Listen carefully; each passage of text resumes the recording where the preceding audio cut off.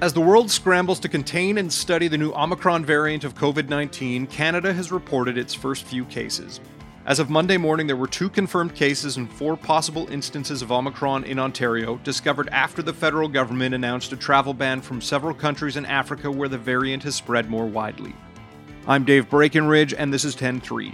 Ottawa Citizen Health reporter Elizabeth Payne joins me to discuss what we know about these initial cases, why Omicron has officials concerned, and whether it poses worries about resistance to vaccines as the country races to inoculate school kids against the virus. Don't forget you can find us on Spotify, Apple Podcasts, Google, we're even on Amazon Music now. I'd love it if you could leave us a rating, a review, and tell your friends about us.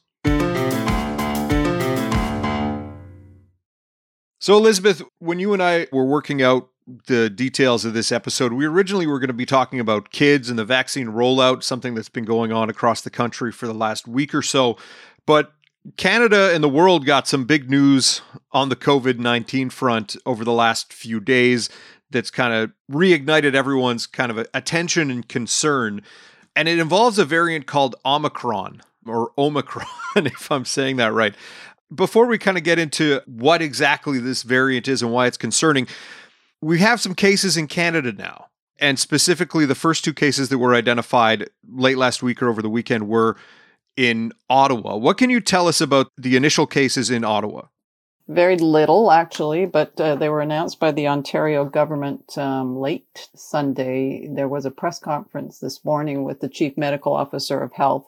So there's 2 cases that have been identified as the Omicron variant among people in Ottawa. So those were the first 2 ID'd in Canada. Mm-hmm. We know there are people who had traveled to Ottawa from Nigeria, and we learned this morning that they had flown into Montreal's airport where they were randomly tested, and those tests were then genotyped, and this variant came up. And then this morning, further, we were told by Dr. Kieran Moore, who's Ontario's Chief Medical Officer of Health, that there are 2 further cases in Ottawa being investigated. They're waiting for the genetic testing to be complete.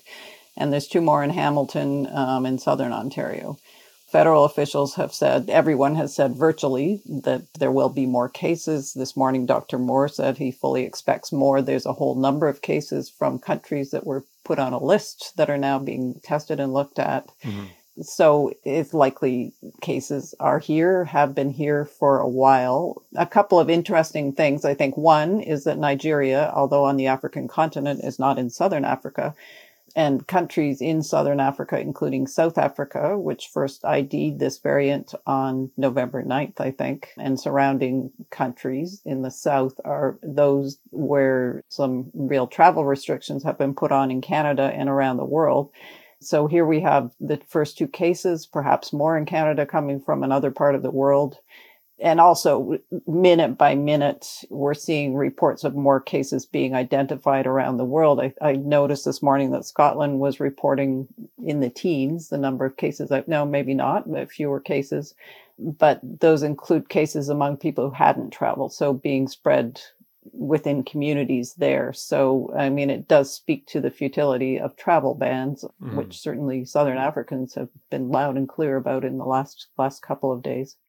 Omicron was first identified in South Africa, and a lot of people are crediting that to the fact that South Africa has quite a robust monitoring system, but it doesn't necessarily mean that the variant is limited to those areas. Right. You know, like Canada announced and other places announced last week that there were banning travel from parts of Southern Africa. But as you said, Nigeria isn't in Southern Africa and is the destination from which people returning to Canada who've tested positive for this virus had come. Now, what countries are tied up in the monitoring of it? Like Ottawa Public Health advising anyone who'd been to a handful of countries to immediately isolate and to get tested. Now, what other countries are they talking about?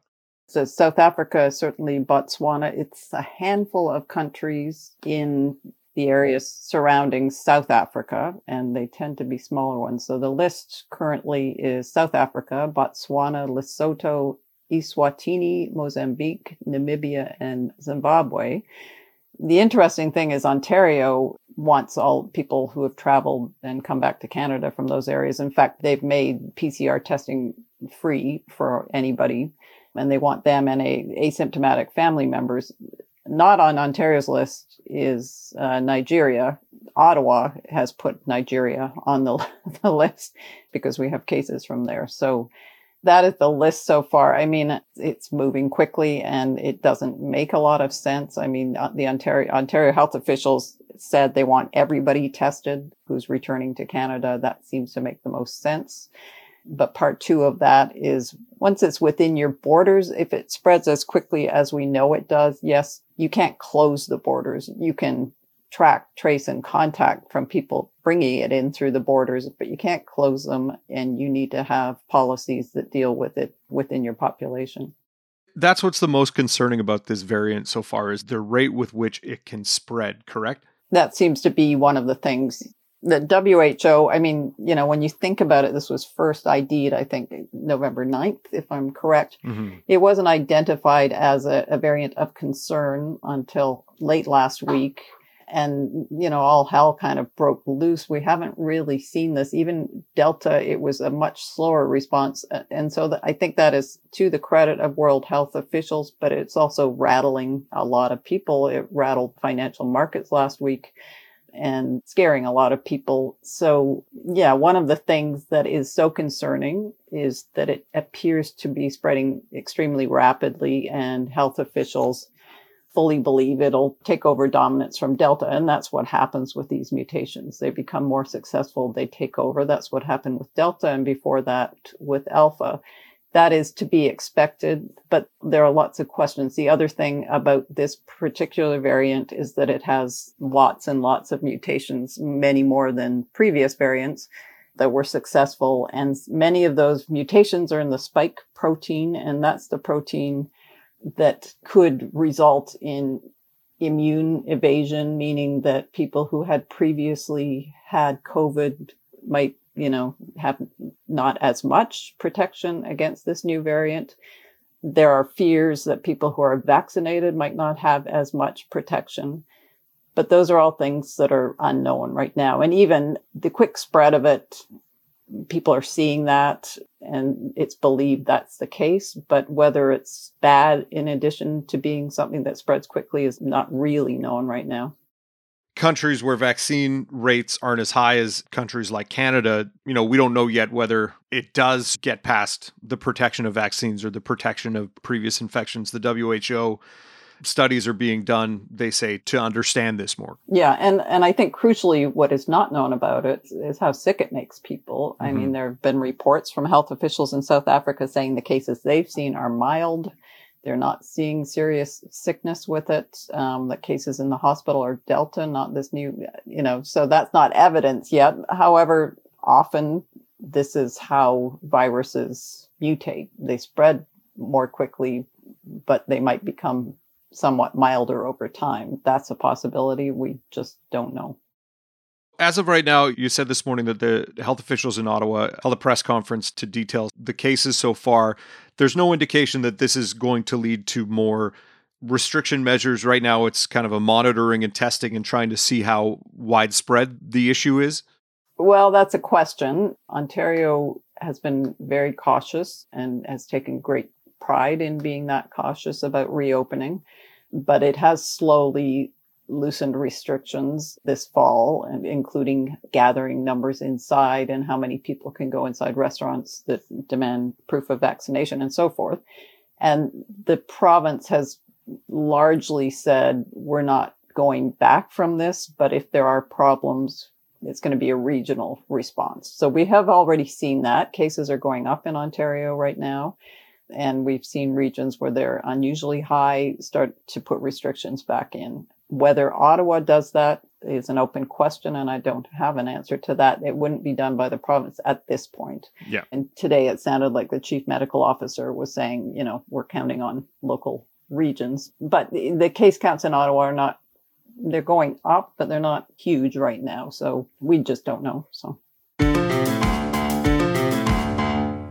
we'll be right back.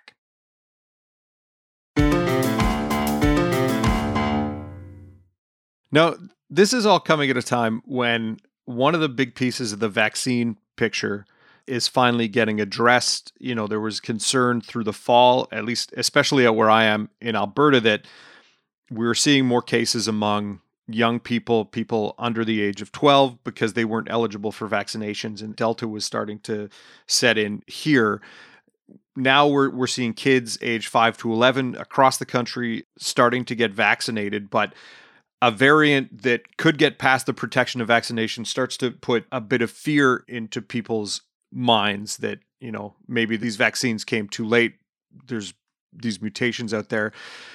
Does it take the wind out of the sails a little bit for people who are starting to see the hope of getting their kids vaccinated? Or is the fact that we can get kids under 12 vaccinated is still seen as like a positive step forward to hopefully address and bring case numbers down?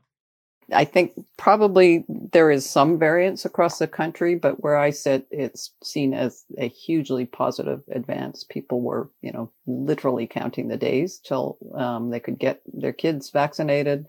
I think the response to this variant largely would be that kids, we can now get them vaccinated. That adds a huge number to the population to keep it from spreading within the community, in addition to third doses or boosters for older people. So I think there is some variance in the way people feel about these vaccines for children. But here, largely, we're seeing, almost a festive atmosphere around these vaccination clinics, and what appears to be a pretty rapid uptick just in the first few days that they've been available. So initially with COVID, the thinking was that these younger kids were not as severely affected by COVID-19, so vaccinating them wasn't as great a need. But as I mentioned earlier, we're seeing a fourth wave in Canada. The kids are quite vulnerable as we see new variants.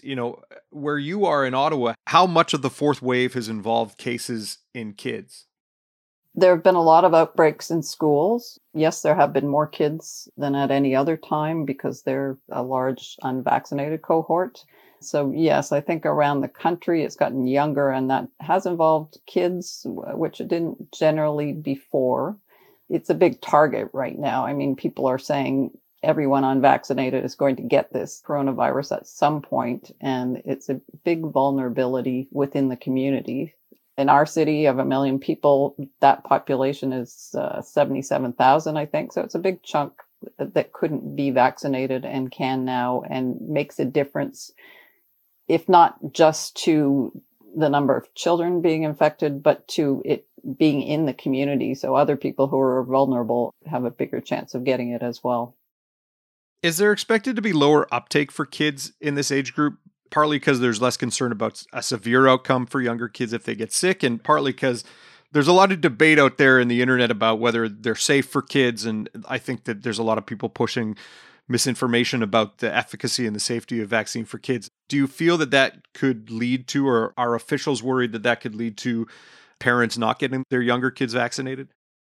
I think it does depend. I saw some data, which I think was polling done by ECOS, that found, depending on your political party support, there was huge enthusiasm or no enthusiasm for having children vaccinated. Mm-hmm. And of people they surveyed, 4% of Liberal NDP supporters said they would not vaccinate their kids. That rose to 55% of Conservative Party of Canada supporters and 100% of People's Party of Canada supporters. Now, A, this is not a huge survey. B, one can suspect a large proportion of those people being asked don't have kids in this age group. And I think that makes a pretty big difference, actually, to how you feel about it. Yeah. In theory, it might be one thing. When it's your own children, I think there's a big difference. So, Canada generally has high vaccination rates, and the difference is there are pockets where there is hesitation. I know there are pockets in Alberta and other parts of the country, but overall the vaccination rates are high. So people who are vaccinated themselves, I think we're seeing they are extremely happy to have their children vaccinated. I have not heard of a lot of crossover of people who would get the vaccine themselves, but yet are hesitant when it comes to their kid. I think there's certainly questions, and people want reassurance, and they want to talk to people, and all those resources are being made available. But people themselves who are hesitant, who wouldn't get vaccinated, they're unlikely to get the vaccine for their kids either. So. And where you are in Ottawa, the vaccine uptake for teens is quite high, correct? Yeah, it's, I believe, the highest in the province, and it's higher than the average population. So I think that's a good marker. The teens are over 90% vaccinated in this city. And, within hours, almost, I think a third of kids between 5 and 11 had been registered to be vaccinated. Now, out here in Alberta, kids under 12 anyway are not included in vaccine passport restrictions. So they don't have to show their proof of vaccine, or won't have to show their proof of vaccine to go out with their parents to a restaurant, stuff like that. Do you know if Ontario is following suit, or will kids be required to show proof of vaccination to go to restaurants or events or other places? It doesn't sound like it based on some recent questions to the chief medical officer. It's not in place now. And he has been asked whether that would be coming, and it seems highly unlikely. And when it comes to the actual vaccine itself, are kids getting just like a lower dose of the original formulation of Pfizer, or has Canada had to bring in a formulation specifically made for kids that young? My understanding is it's the same formulation, but it's about a third of the amount that adults, or anyone over 12, received. Okay. And as of now, authorities have laid out plans for 2 doses for kids, like with the adult vaccines. But as we're hearing now, that it's probably good for adults to get a 3rd dose, perhaps 6 months after their first 2 doses. Has there been talk yet as to whether kids will need 3rd doses down the line, or is that something that's still being studied? Yeah, I think that's still being studied. I mean, obviously, the children's vaccines are behind when it comes to testing and what we know about it. And also, there's children under 5 yet to qualify for vaccination. So it wouldn't be surprising. There seems to be a growing consensus that these aren't boosters. This is a 3-dose vaccine, as some are. Some other vaccines come in 3 doses, and that's just the way it works. So that would not be at all surprising. Lastly, there are people who have been saying that we're all just part of some grand human experiment with these vaccines, and now we're bringing kids into the mix, very young children. What trials or testing did these pediatric vaccines go through? So they went through trials. The fact that they weren't approved for more than a year after the adult ones, they did go through trials. There were smaller trials, as opposed to the adult trials of this Pfizer dose. There were no serious adverse events. Now, as I say, it was a smaller cohort, but what's probably reassuring are 2 things. I mean, mRNA vaccines, I know they're a target of some people, and they're a huge target of misinformation. They've been in the works for decades. That is why these were developed seemingly quickly, but they were developed that quickly, A, because we had a lot of cases in the world, so you could test against them quickly, and B, because there was a lot of money thrown at doing this because of its importance. So these are tested, but we've also now seen about 3 million or more doses administered to children between 5 and 11 in the US, which for us should offer a huge amount of comfort to parents, because they have not seen in those 3 million doses severe adverse events. I think fatigue is a big one, and children do seem to get more sore at the injection site, but nothing more serious than that. And that's where we would be seeing it. It's on the ground that these would show up. As we know, children get vaccinated all the time. That's who get most of the vaccines, frankly. So, people are concerned. There's lots going on here, but there's lots of reason to be confident about the safety of these vaccines. The world has been watching, and definitely with Omicron, and that Canada has been following closely when it comes to the vaccine rollout for kids, and something we'll be keeping an eye on over the next several weeks. Elizabeth, thanks for your time. Okay, thank you very much. 10-3 is produced by Sean Knox, theme music by Bryce Hall. Thanks to my guest Elizabeth Payne. More from her at ottawacitizen.com. I'm Dave Breckenridge. Thanks for listening.